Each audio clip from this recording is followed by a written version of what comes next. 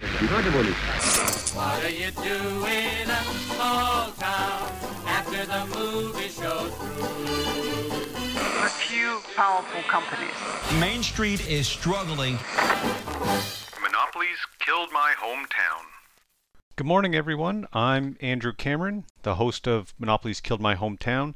And again, in this podcast, I'm exploring how our decision to change the competition laws in the 1980s has led to an increased rate of consolidation and monopolization of businesses and industries. And I'm looking at the impact that that has had on small towns, small businesses, and people by looking at the changes I've seen in my hometown, Amherst, Nova Scotia, from when I left after high school and to when I moved back with my family. Because for me, when small towns are governed by corporations and large businesses that are headquartered elsewhere, small towns, small parts of the country can feel left behind, they can feel less of an opportunity, and with that we can start to lose hope for the future. And I want our small towns to have control over their lives again, and agency, and basically hope and excitement for the future and future opportunities for themselves. This episode's also, again, a little bit different. I'm one of the co-founders of an organization called the Canadian Anti-Monopoly Project, myself, Robin Shaban, and Keldon Bester. You can find us online at antimonopoly.ca. You can also find us on Twitter and LinkedIn. We had our launch event on August 11th.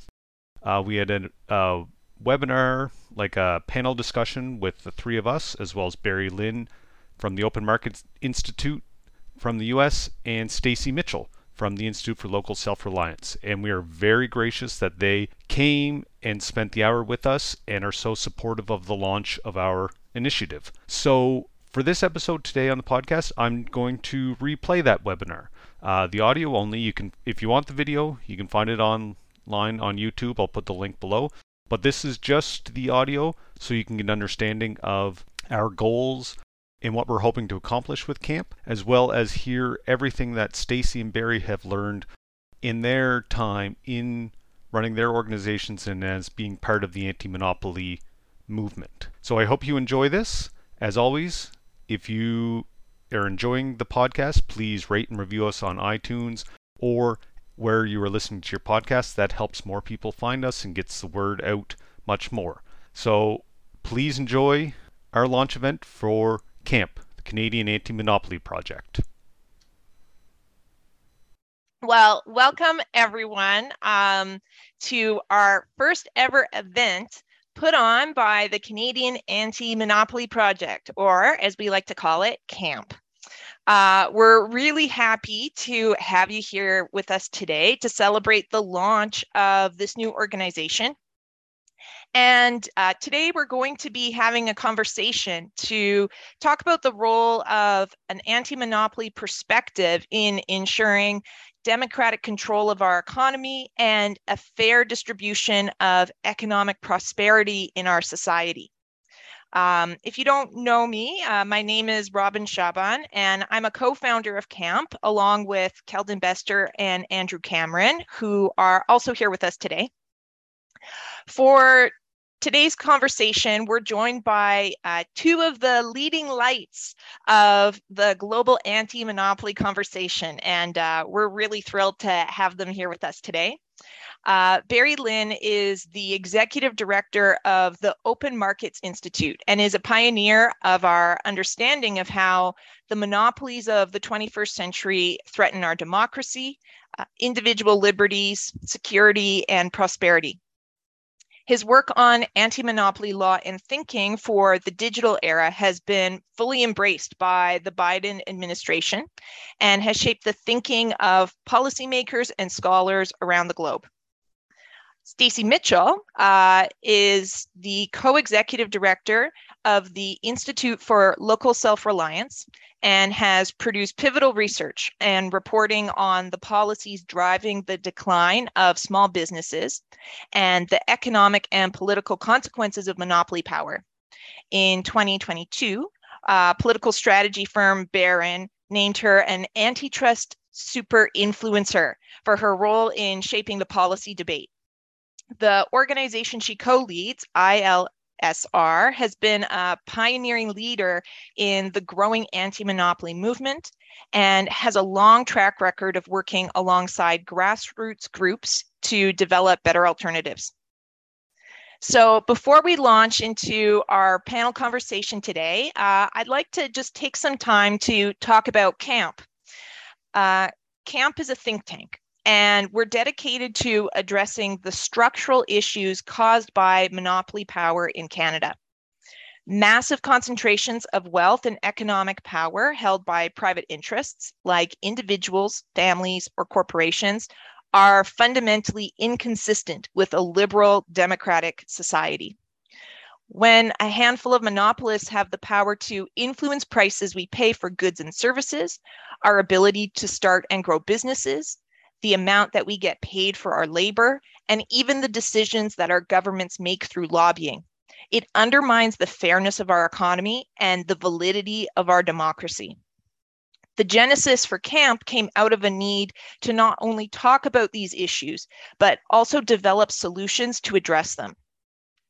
Our vision for CAMP and our vision at CAMP is to have a society where everyone, regardless of the wealth or privilege that they were born into, can participate in the economy on fair terms. We envision an economy where everyone, entrepreneurs, businesses, workers, and consumers, can participate in the economy without fear of exclusion, coercion, or exploitation. We want an economy where everyone has the ability to support themselves, meet their material needs, and have control over their own lives and communities. If we don't take action now to curb monopolies and their power in our society, we may miss our chance to put Canada on a trajectory to a fair and prosperous future for everyone. Now I'm going to turn things over to Keldon, and he's going to talk more about what CAMP does and our current initiatives. And once Keldon is done, he's going to pass things on to Andrew, who's going to be leading the conversation with Stacey and Barry. So, Keldon, to you. Thanks so much, Robin. So as an organization, I think CAMP has three real objectives. The first is to conduct research that unpacks the impact of monopoly on Canadians and provide meaningful solutions to those problems. The second is to build a community of researchers, activists, and advocates, kind of a home for anti-monopoly thinking and for people who really want to improve the fairness of our economy. And finally, it's to develop a robust organization that can, participate in this fight over the long term, because there's energy now, but it really is a long-term fight. And Barry and Stacey have been working on this for a long time and are a testament to that, to the long-term nature of the work that needs to be done. We're already doing some of this work. We have numerous media appearances and op-eds talking about the relationship between monopoly and inflation, the ongoing Rogers-Shaw merger, and raising awareness around the weakness of our current laws.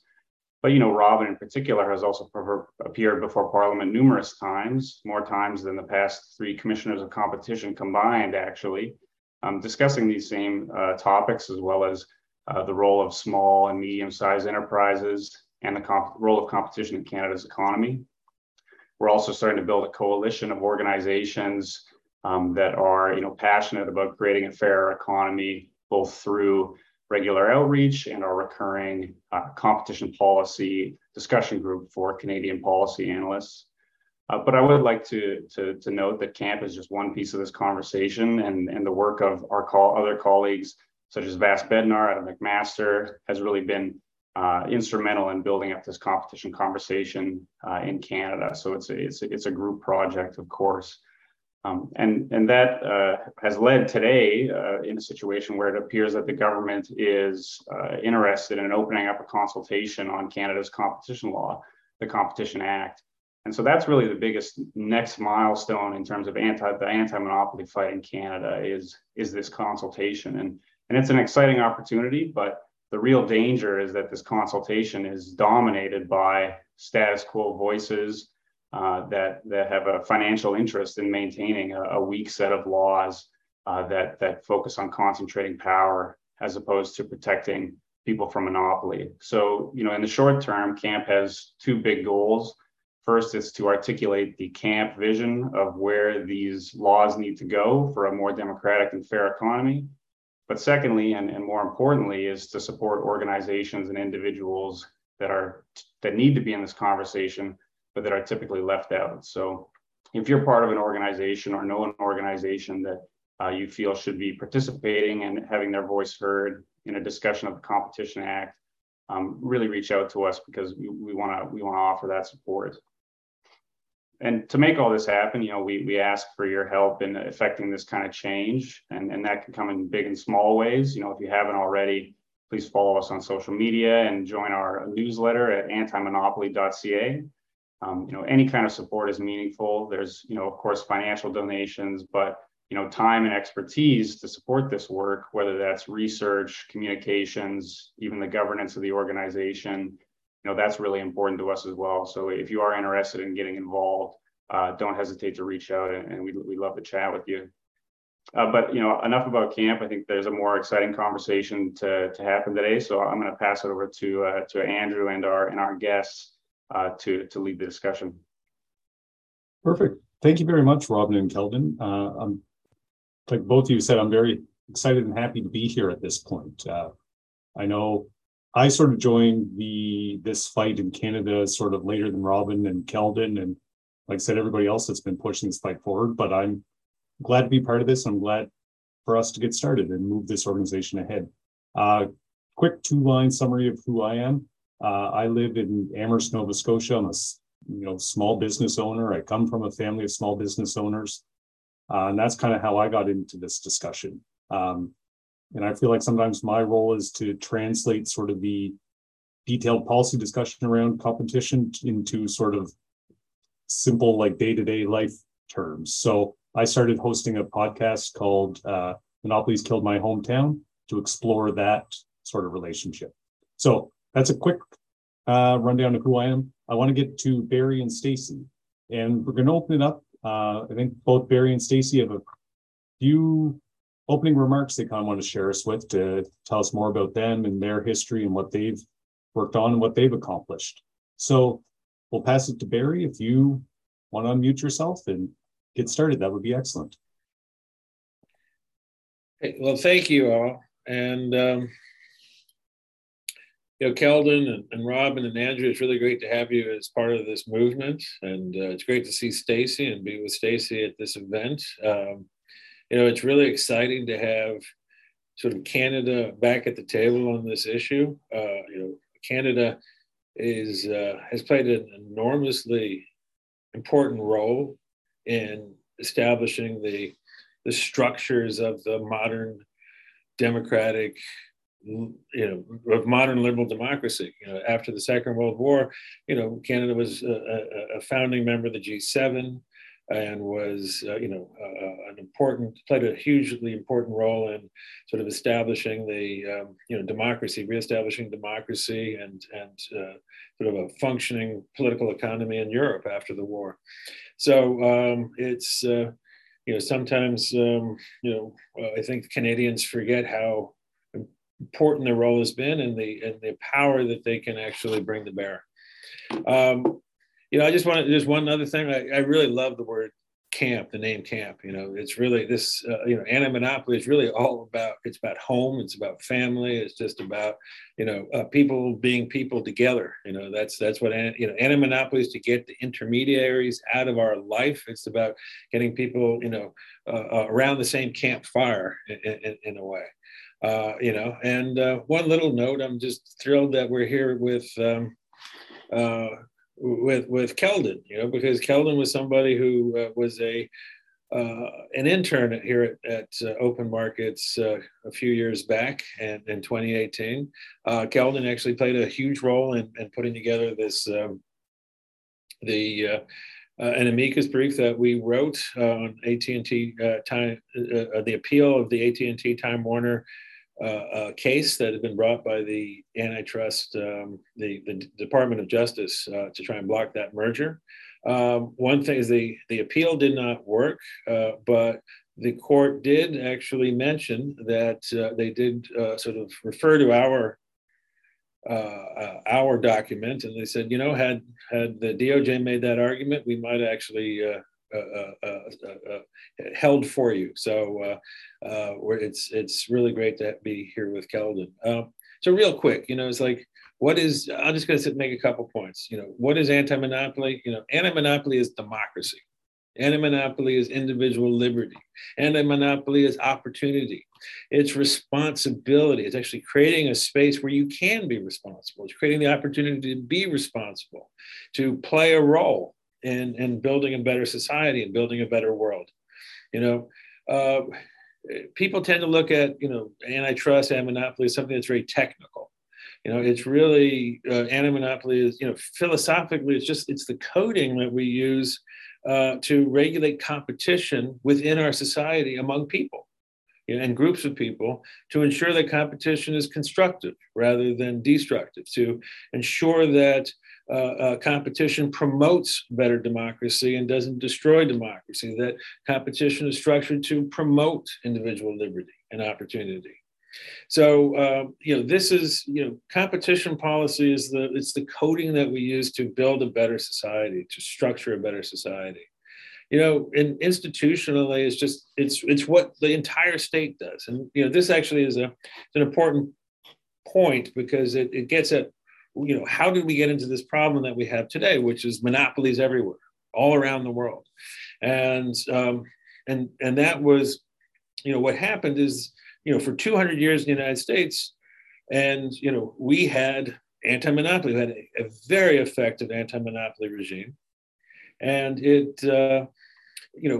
was foundational to our democracy. It was foundational to our national power. It was foundational to our ability to sort of overcome the great challenges that were internal in the sense of the plutocrats and, the Gilded Age, but also external to, be able to concentrate the power we needed to overcome the threat of Nazism in Europe.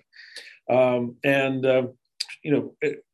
then what happened is that, 40 years ago, the neoliberals came along and they said, hey, let's, get rid of this policy that we've been using to such amazing effect, to make ourselves free, to make the world free, and said, well, let's actually change this policy so that the point of it is to make ourselves more materially wealthy.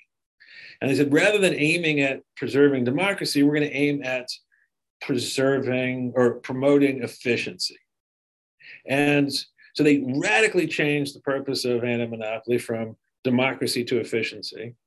And then they sort of brought in a whole group of people to judge how we do this, and that was the economists. So we're going to get rid of regular people. We're going to get rid of jury of your peers. We're going to get rid of all the traditional ways that we pursued democracy here and in other countries, and we're going to replace ourselves as judges of what is a danger to our democracy with a bunch of economists, and they're going to be the judges of what is a danger. And then what we're also going to do is we're going to shrink all this policy down into a couple little boxes, what the DOJ does, what the FTC does, whereas traditionally, competition policy is what the entire state does. It's what the government does. We use every part of our state to make ourselves free, to make our democracy strong, to make our nation secure, to help other nations, our allies, our friends, seek, more perfect democracies. So that's what, so what the neoliberals did is they overturned that with just the silliest, if you go back and look at it, it's just the silliest, stupidest set of arguments. And we fell for it. And now we wake up and we look around and the entire world is filled with monopolies that threaten not just our pocketbook, but our democracy. We got monopolies that are in our heads, that are telling us how to think, that are manipulating how we talk to one another. This is the most dangerous threat to our lives today. Every single harm that we face in our world today, at some point in that harm, in the creation of that harm, there is a monopolist down that chain. They may be the main source of the problem, or they are taking that problem and making it worse. So this is every single harm that we want to deal with, whether it's climate, whether it's healthcare, whether it's peace, sort of the eliminating this conflict that's coming with China. The problem in every single case is monopolization. And sort of eliminating monopoly is going to help us get to the root cause and make the world a safer and happier and healthier and more sustainable place. So open markets, what do we do? You know, it's like we're a bunch of lawyers. We have journalists. I'm a journalist. I've been a journalist for a long time. And we're journalists and we're lawyers and researchers. And what we do is we shine a light on these problems. As journalists, as lawyers, we tell a story, we remind people, we focus on the problem, and then we bring in some analysis so that people understand the history of how we dealt with this in the past. So we know that there are solutions, that there are common sense solutions that we've used in the past to the problems of today, that the principles of the past are useful in dealing with the problems of today. And then we push this analysis out. You know, we push this analysis out, you know, through grassroots activism, through and direct engagement with policymakers, direct engagement with the regulators, and you know, we've had a lot of success at this, and but we have a huge way to go, as Keldon was noting. Like, this is just the beginning of the process, and but you know, just so we are clear about this, it's like we have, even though we have a long ways to go, we are winning and we will win. And so anyway, again, it's really terrific to see you all. And one last thing is, I just want to note that you know, there's a growing number of groups around the world that are sort of focusing on this. There's, you know, the Balanced Economy Project that's based in the UK. There's a new group that's being fostered by Lobby Control in Germany, and you know, there's other groups that are sort of starting to form in South Africa and Brazil. So this is truly an international movement, and it's great to have you guys. Thank you very much, Barry. Appreciate all the words. I think it's a good thing we're recording this. There's a lot in even the 10 minutes or so that you're speaking. I think so it'll be good. People can go back and listen again and hear some more. I think one thing that I really took away from that is, I think as Canadians, we kind of forget, we'll say, how much we can actually kind of do and bring to the world and bring to these discussions. Robin or Keldon or even Barry or Stacey may remember more of the dates, but I think one of the things I learned originally is I think Canada actually passed the first like official competition laws, like the sort of modern competition laws, in 1890 something. So maybe I'll still try to take credit for that. But anyways, thank you, Barry. We'll hop over to Stacey now. Just for Stacey to offer a few opening thoughts and opening remarks. Well, thank you so much. It's really terrific to be here, and I enjoyed getting to know Keldon and Robin and Andrew.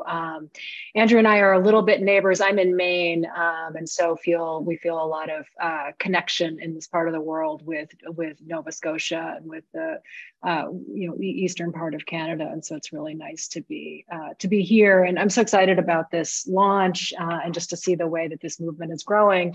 Both in the US and across the world and in Canada. And so this is great and always lovely and sort of an honor to be speaking alongside Barry.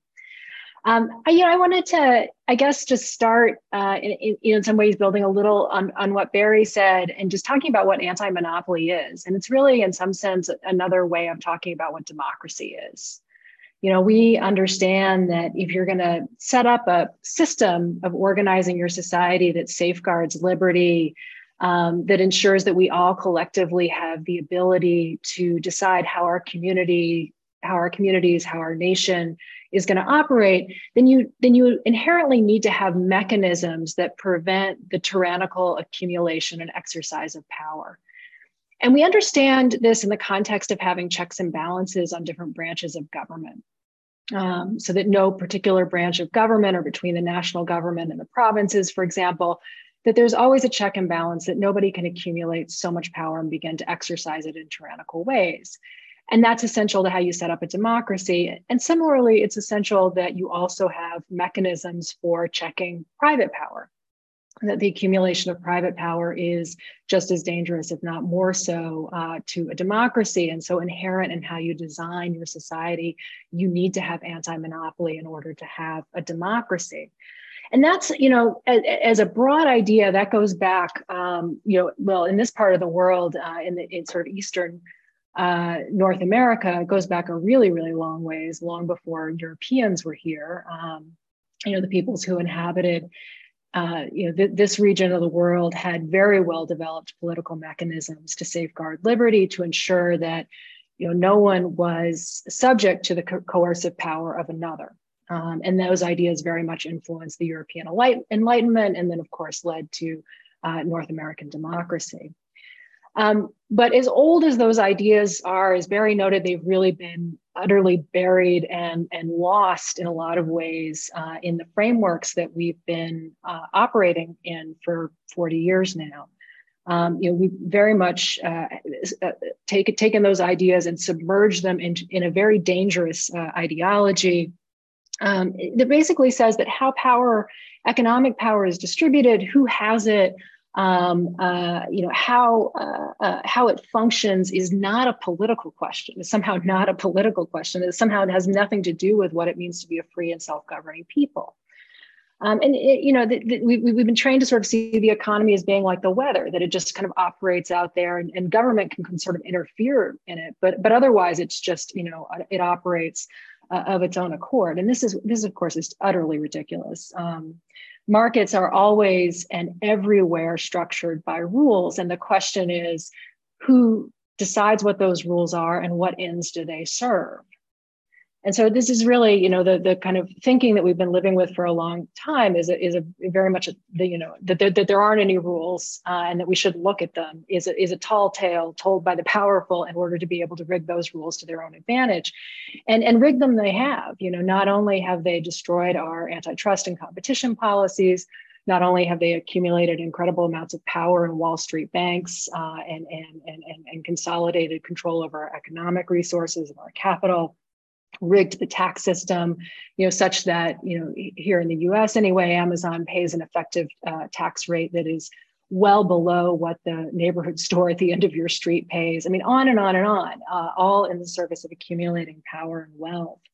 And of course, today we find that our liberty has been curtailed by monopoly power in so many ways, whether it's, the ability to direct what our government does, to participate in fair markets, to live in communities that have the capacity and the means to direct their own future. So my organization, the Institute for Local Self-Reliance, ILSR, we were founded in 1974 with this idea that democracy is healthiest when you disperse power, when you disperse economic power widely, and that really democracy, the foundation of democracy, is very much at the local level. It's in the ability of people to get together with their neighbors and have the sort of capacity and ability to decide how to organize themselves to meet their needs. That is the really, the building blocks for democracy all the way up is at that very local and grassroots and community level. These are the ideas that the folks who founded my organization in 1974, came to it with. But at a time, of course, when that kind of thinking was at best considered to be quaint, and at worst considered to be stupid and misguided. And so for the early decades of ILSR's existence, we didn't have a lot of traction at the federal level and not a whole lot of sort of allies and opportunities to work there. And so for many decades, we very much worked at the local level because that's where we could find allies and traction for these ideas. So we've, over the decades have done a lot to, to challenge concentrated corporate power at the local level, and have found, that kind of dominant ideology of bigness really isn't operational at the local level, because people are actually having to deal with the rubber meets the road. They're having to deal with the consequences of concentrated corporate power, and they are trying to find ways to address it. So we've worked with communities across the country to defeat incinerators, which were tooled by powerful waste companies to gain control over the waste system. Instead, we helped communities build recycling and composting based systems that decentralized that power, made that power local.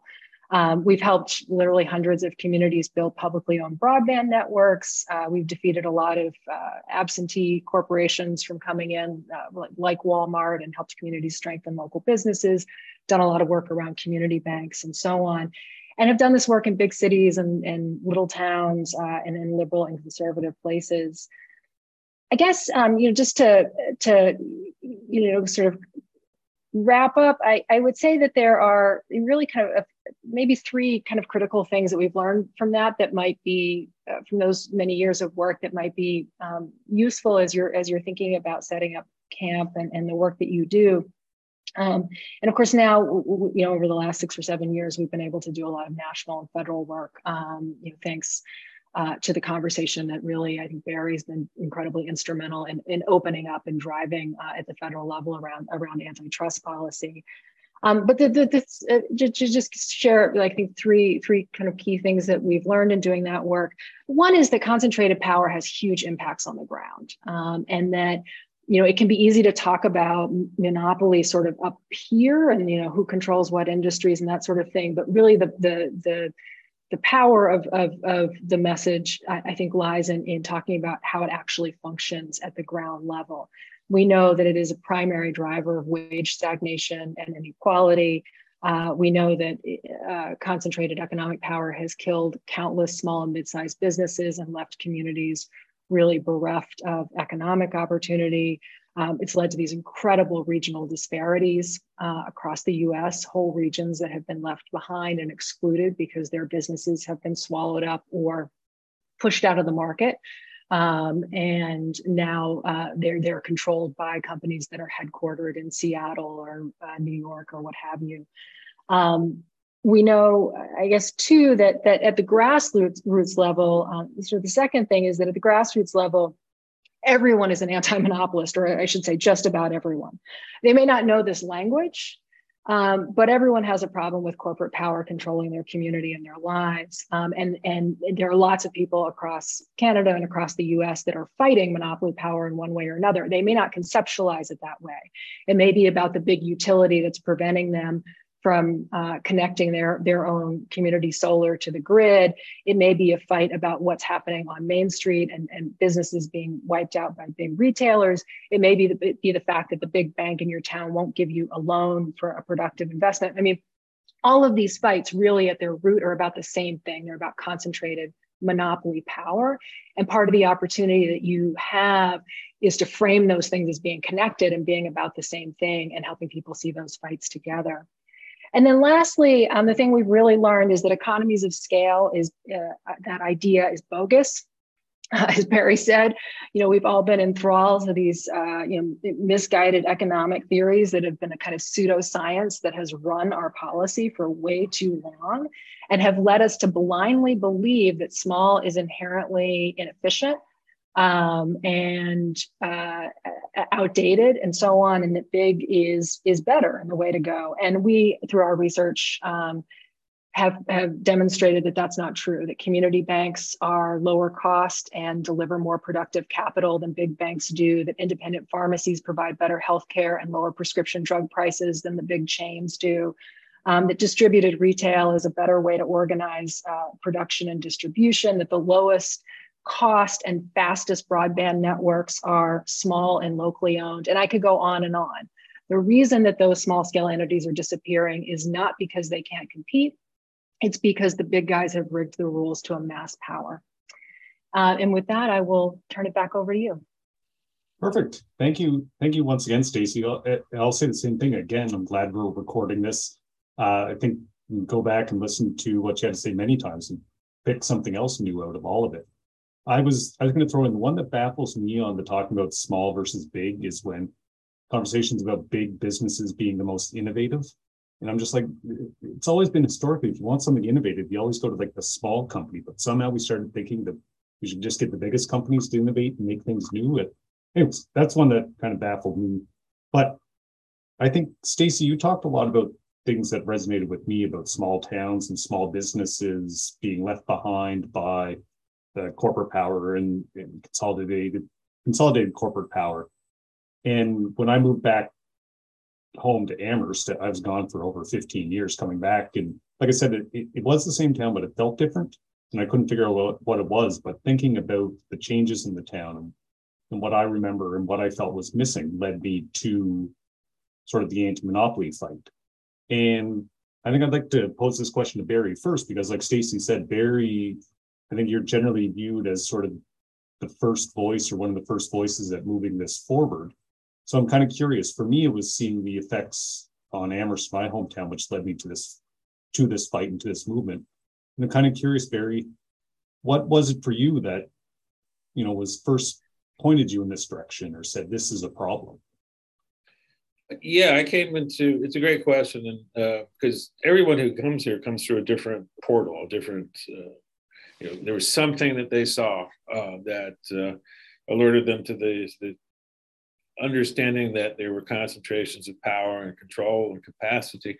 In my case, it was controls of capacity. And, I used to run a magazine that was called the Global Business Magazine.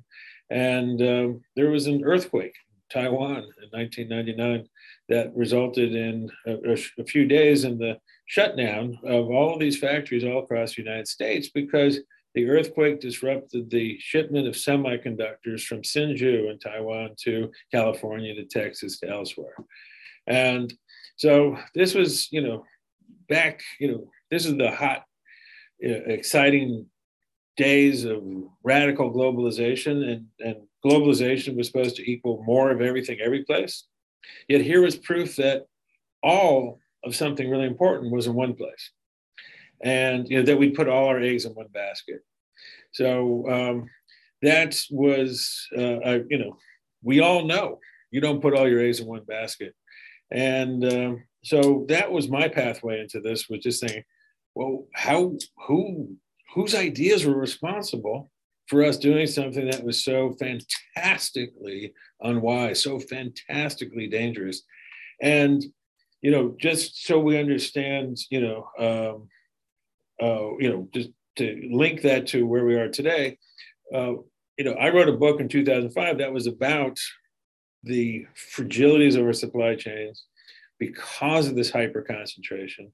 And it was in the process of writing that I came to understand what the neoliberals had accomplished, what Robert Bork and Richard Posner had accomplished, which was this overturning, not just of a set of policies that were designed to promote opportunity and democracy, but a set of policies that had actually overturned our security in fundamental ways.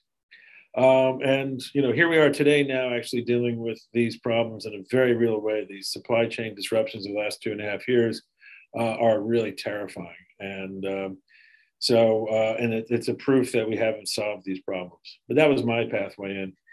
Yeah, I come from sort of the construction real estate world, and I remember, I think it was 2021. There was all the power outages in Texas, and plants were shut down there. And then all of a sudden, we couldn't get paint up here, and the price of styrofoam skyrocketed because I guess there's one plant in Texas that makes this one polymer that goes into like all the styrofoam and all the paint like across North America. So all of a sudden, I'm paying more because power's out in Texas. So yes.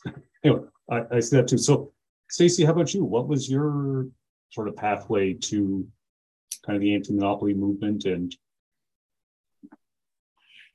yeah, I started working at ILSR a long time ago, like more than 20 years ago, when I was in my 20s.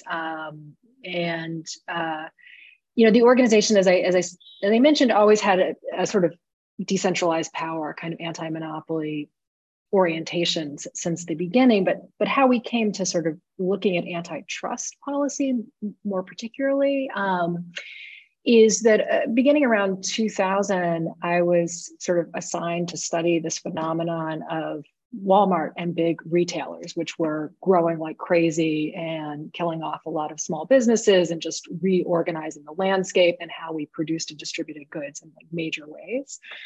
So I started studying this, and as it turned out at that time, if you were a community that had a Walmart maybe coming in and didn't want it or wanted to know what the impact was, there was nobody out there really doing much on that question. And so because we had published a few things, our phone started ringing off the hook, and communities reaching out to us to understand this and how could they say no and what were the implications and so on. And so I started traveling around and talking to people and working in all these places. And what I was seeing was that and hearing from local business owners and people who really are in the nitty gritty of how local economies and the retail system works, what was going on is that Walmart was coming into these communities and selling goods below its own cost. It would sell like its entire pharmacy and health and beauty section below cost to drive the local pharmacist out of business, or sort of household goods to drive the local department store out of business, and succeeding at that strategy. And it could lose money for a year. It could lose money endlessly at any one location and make it up somewhere else. And the other thing that Walmart was doing was it was going to suppliers, and it was saying, we want a big discount. We want all these special terms, special packaging, and we don't want you to give those to our local competitors, only us. And that's how they were growing and massively taking over the economy. And I remember thinking, like, don't we have these laws, these, Standard Oil, antitrust? Don't we, because you can't just win by being big, right? You're supposed to play on a fair playing field. Like, you're supposed to win by being better. And so I started looking into it and ran across this law called the Robinson-Patman Act. And I was like, oh, here it is. Here's the law. Here's the thing that does what I thought it should do. And turns out it hasn't been enforced in decades. And that led me down the path of kind of understanding what had happened and what had gone wrong. And so that's how we got into antitrust. So with the Robinson-Patman Act, what were the things that weren't being enforced, or what were the rules from that? Because I remember, like, in Amherst there was Zellers and there was Kmart, and like there was these chain stores, but they didn't basically eat all of the retail scene. They existed as part of it. But so I guess what was it that either changed in that act or in the enforcement of the act that let Walmart come in and eat everything? Yeah, it's a law that says that you passed in 1936 in response, in a large part, to the power of A&P, which people often refer to as the kind of Walmart of its day, big national grocery chain. As it happens, actually at its height, much, much smaller in terms of market share and power than Walmart is today, just to make that clear. But it says, you can't use your power to coerce suppliers into giving you special deals that are not available equally to other retailers. You can't use size and muscle to win or to control. Barry talked about the sort of revolution in thinking of the Bork and the, Posner and so on, who came along and said, oh, it's all about, antitrust should only be about efficiency. It should not be about distributing power, about fairness, and those other concepts that had been the way law was actively interpreted and created for decades. In the 1980s, it's only about efficiency. And we're only going to measure that in terms of consumer prices. And that was it, this very narrow view. And the courts and the enforcement agencies kind of in various ways mangled and reoriented all of the other antitrust laws to make them about this narrow aim when they never were about that narrow aim. With the Robinson-Patman Act, the problem that they encountered is that the plain language of the law says this is really about protecting fairness and having small competitors have a fair shot. So they couldn't somehow say it never meant what it meant, which is what they did with the other laws. It was just too much on its face. So the DOJ and the FTC basically put it up on a high shelf and said, oh, it doesn't really exist. And they just stopped enforcing it. It's a coup. Yeah, a coup. Yeah, jump in, Barry, if you want to add anything to. Yeah, and I think that this is it's a fundamentally important part of, for people to understand, is that, for most of our history, we were happy to have discount, people who would like discount the price of something, but there were very strict pricing rules throughout our society, throughout our political economy. And this is true also to this day in Germany, to this day in France, to this day in Japan.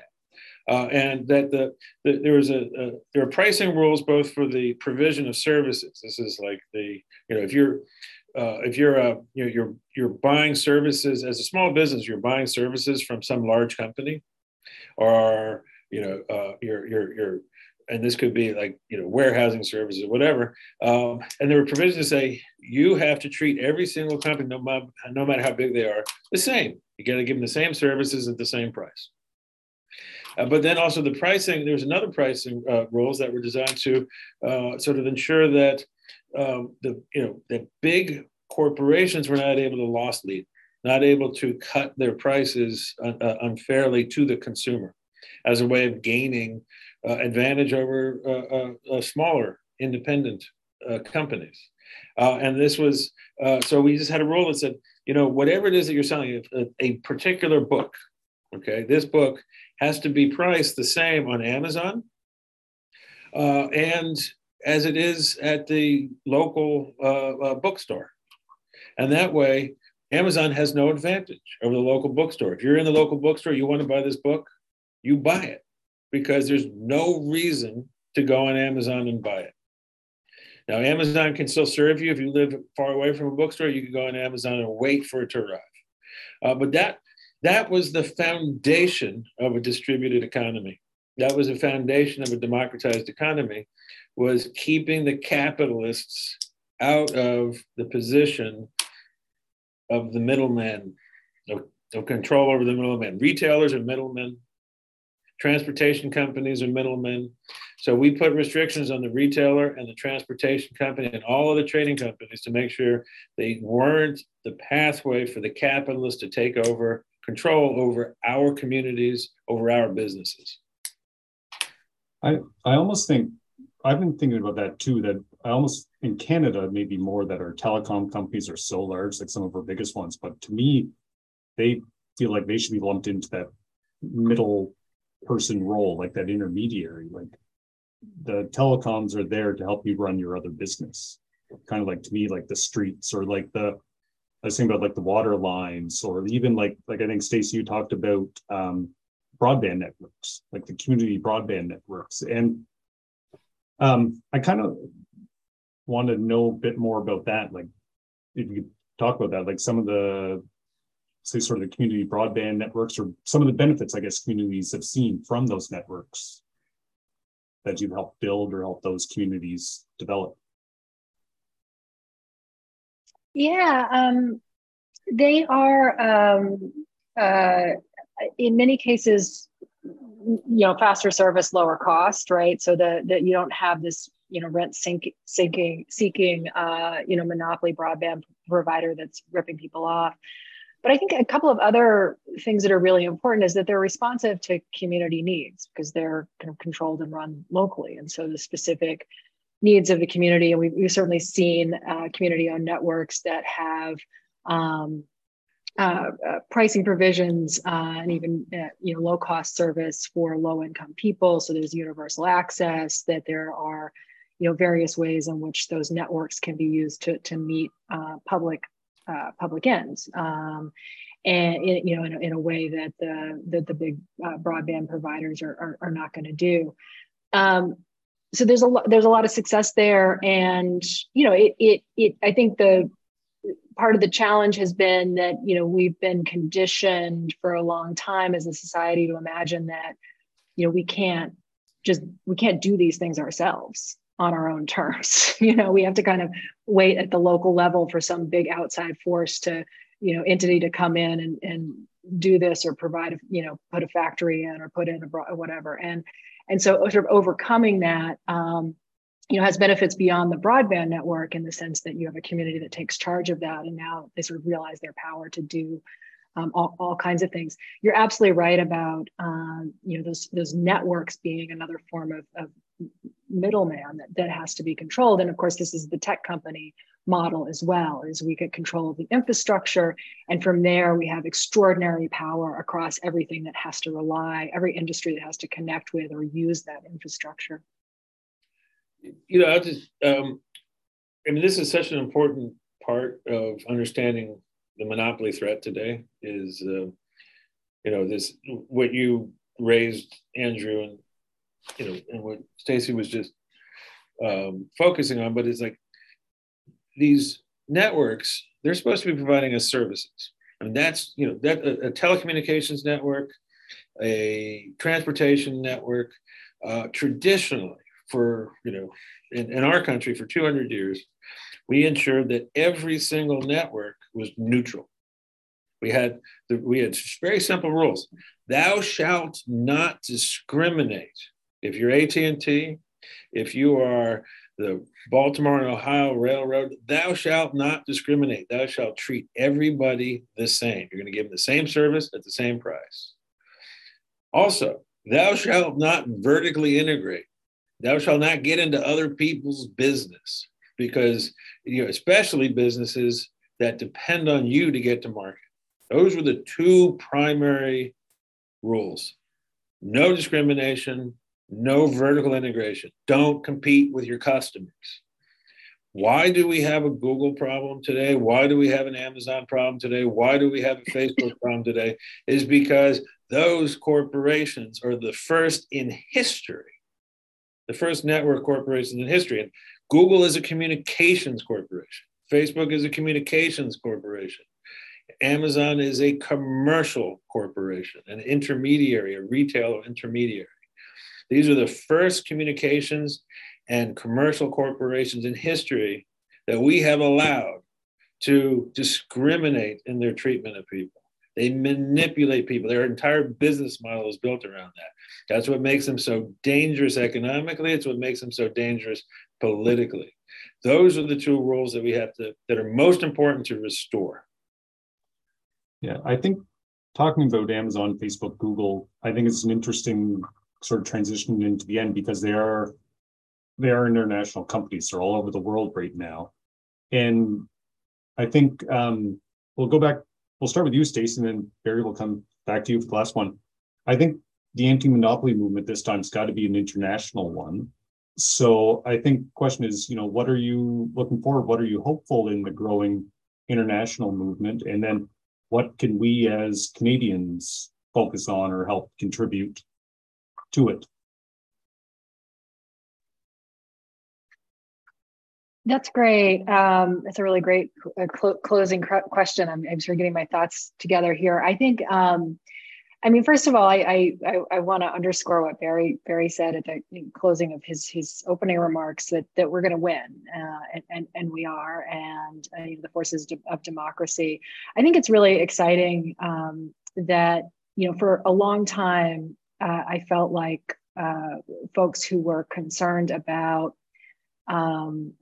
economic inequality, about what's happening in the environment, all of the various issues that are out there.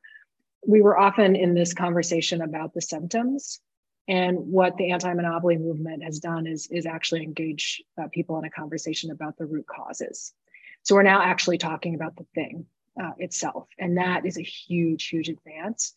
And when we're, I think one of the things that's kind of worth thinking about is that the opportunity to really frame what this is about. Because, it used to be, back in the days when communities were sort of fighting Walmart, and that was kind of, one of the monopolists that was like, front and center, that discussion at that time so often got framed in terms of like a kind of a weird cost benefit analysis of like, well, they hurt workers and small businesses and they lower wages, but, cheap prices, how do we weigh those two things? And that's like, it's a dumb argument that, you just isn't going to really lead you anywhere productive. And now we're talking about power. But the issue with Walmart is not, the symptoms are lowered wages and sprawl and all the other things, but the real issue is that no company should be able to organize entire sectors of our economy, particularly our food system, single-handedly, right? That it's the power. We're now having that conversation. And I think for a lot, there are a number of reasons for that. I think Barry's work has been really pivotal in terms of framing that out. I also think the rise of big tech, because the nature of their power is so fundamental into the infrastructure that they effectively kind of govern or regulate our markets, that the way things operate now are according to their whims in a way that's very clear to people, that's also really helped us be in this conversation about power. So I think one of the things that's exciting and is really worth thinking about as you go forward with CAMP is how you frame this issue, and in the room that gives you to move forward with it.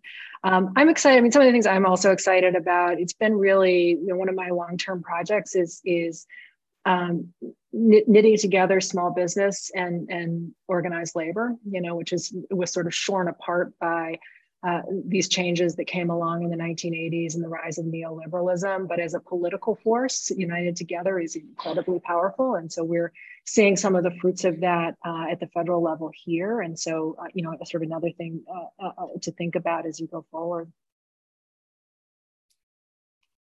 That's excellent. Thank you very much, Stacey. Barry, go ahead. Yeah, no, I think, it's a great question. And, one of the things we should all know, and, just sort of remind ourselves, just,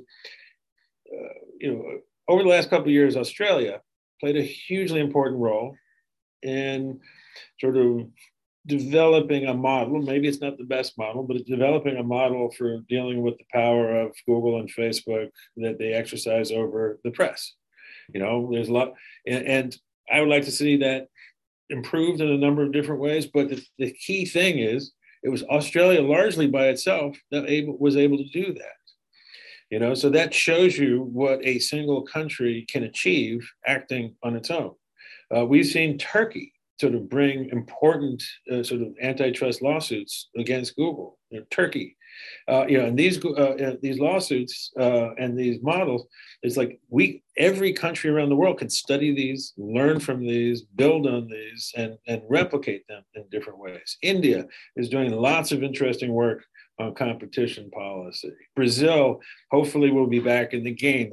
Hopefully soon Brazil will not be run by this pro-monopolist sort of oligarch promoting presidency, and we're going to have a really important sort of set of allies, community of allies in Brazil. But Canada, again, it's like Canada, can do right now, because Canada has real power. Canada being at the G7 table gives Canada power that Brazil doesn't have. Use that power today.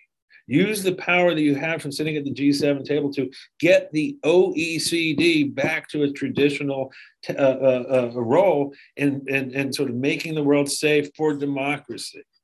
Get use your role in the G7 to take on the WTO, and probably wipe the WTO off the face of the earth, because the WTO is a pro-monopoly organization. Now, I know that there's, the Canadian efforts have not really been well funded in this space. It's like, if Canada is not investing in this this work, Canada is not at the table. That means Canadians are not at the table. It means that Canadians are being manipulated, and they're subject to other people's decisions, manipulated by other people's corporations. It's like, Canada is a sovereign nation. It has been a sovereign nation. It's played an enormously important role. And it's time for Canada to get back out there. And it is terrific that you guys are leading the way. I think that's one of our goals. And I think, like I said, well, Keldon and Robin mentioned, it's not just the three of us, that there's many other people that have been part of getting the conversation to this point. And we're hoping that there's a lot more people out there who want to get involved and help us move the conversation forward. I'm going to pass back to Keldon in a second to wrap up, but Barry and Stacey, thank you both very much for coming. Thank you for spending your time with us. Thank you for sharing your thoughts. Like I said many times, probably watch this many times and learn and get something new each single time. So once again, very grateful that you're here. And I'll pass it back to Keldon, for a wrap up. Yeah, I mean, absolutely not too much more to add. Echo Andrew's thanks so much, and thanks to everybody who's tuning in. In particular, Barry, I think that pep talk is useful. I think Canadians spend a lot of time telling ourselves we can't do anything, and we need a shot in the arm every once in a while. So, as I mentioned before, anyone listening, anybody who's participated, we had some good Q&A. We'll reach out to you with answers to those questions. Sorry we weren't able to get to them. But yeah, anyone wanting to learn more about how you get involved and help out with camp, please don't hesitate to reach out to us on our social, any of our emails, and the newsletter on the website. So I want to thank everybody for giving us a lunch hour, and we hope to see you soon. Thank you so much. Thank you, everyone.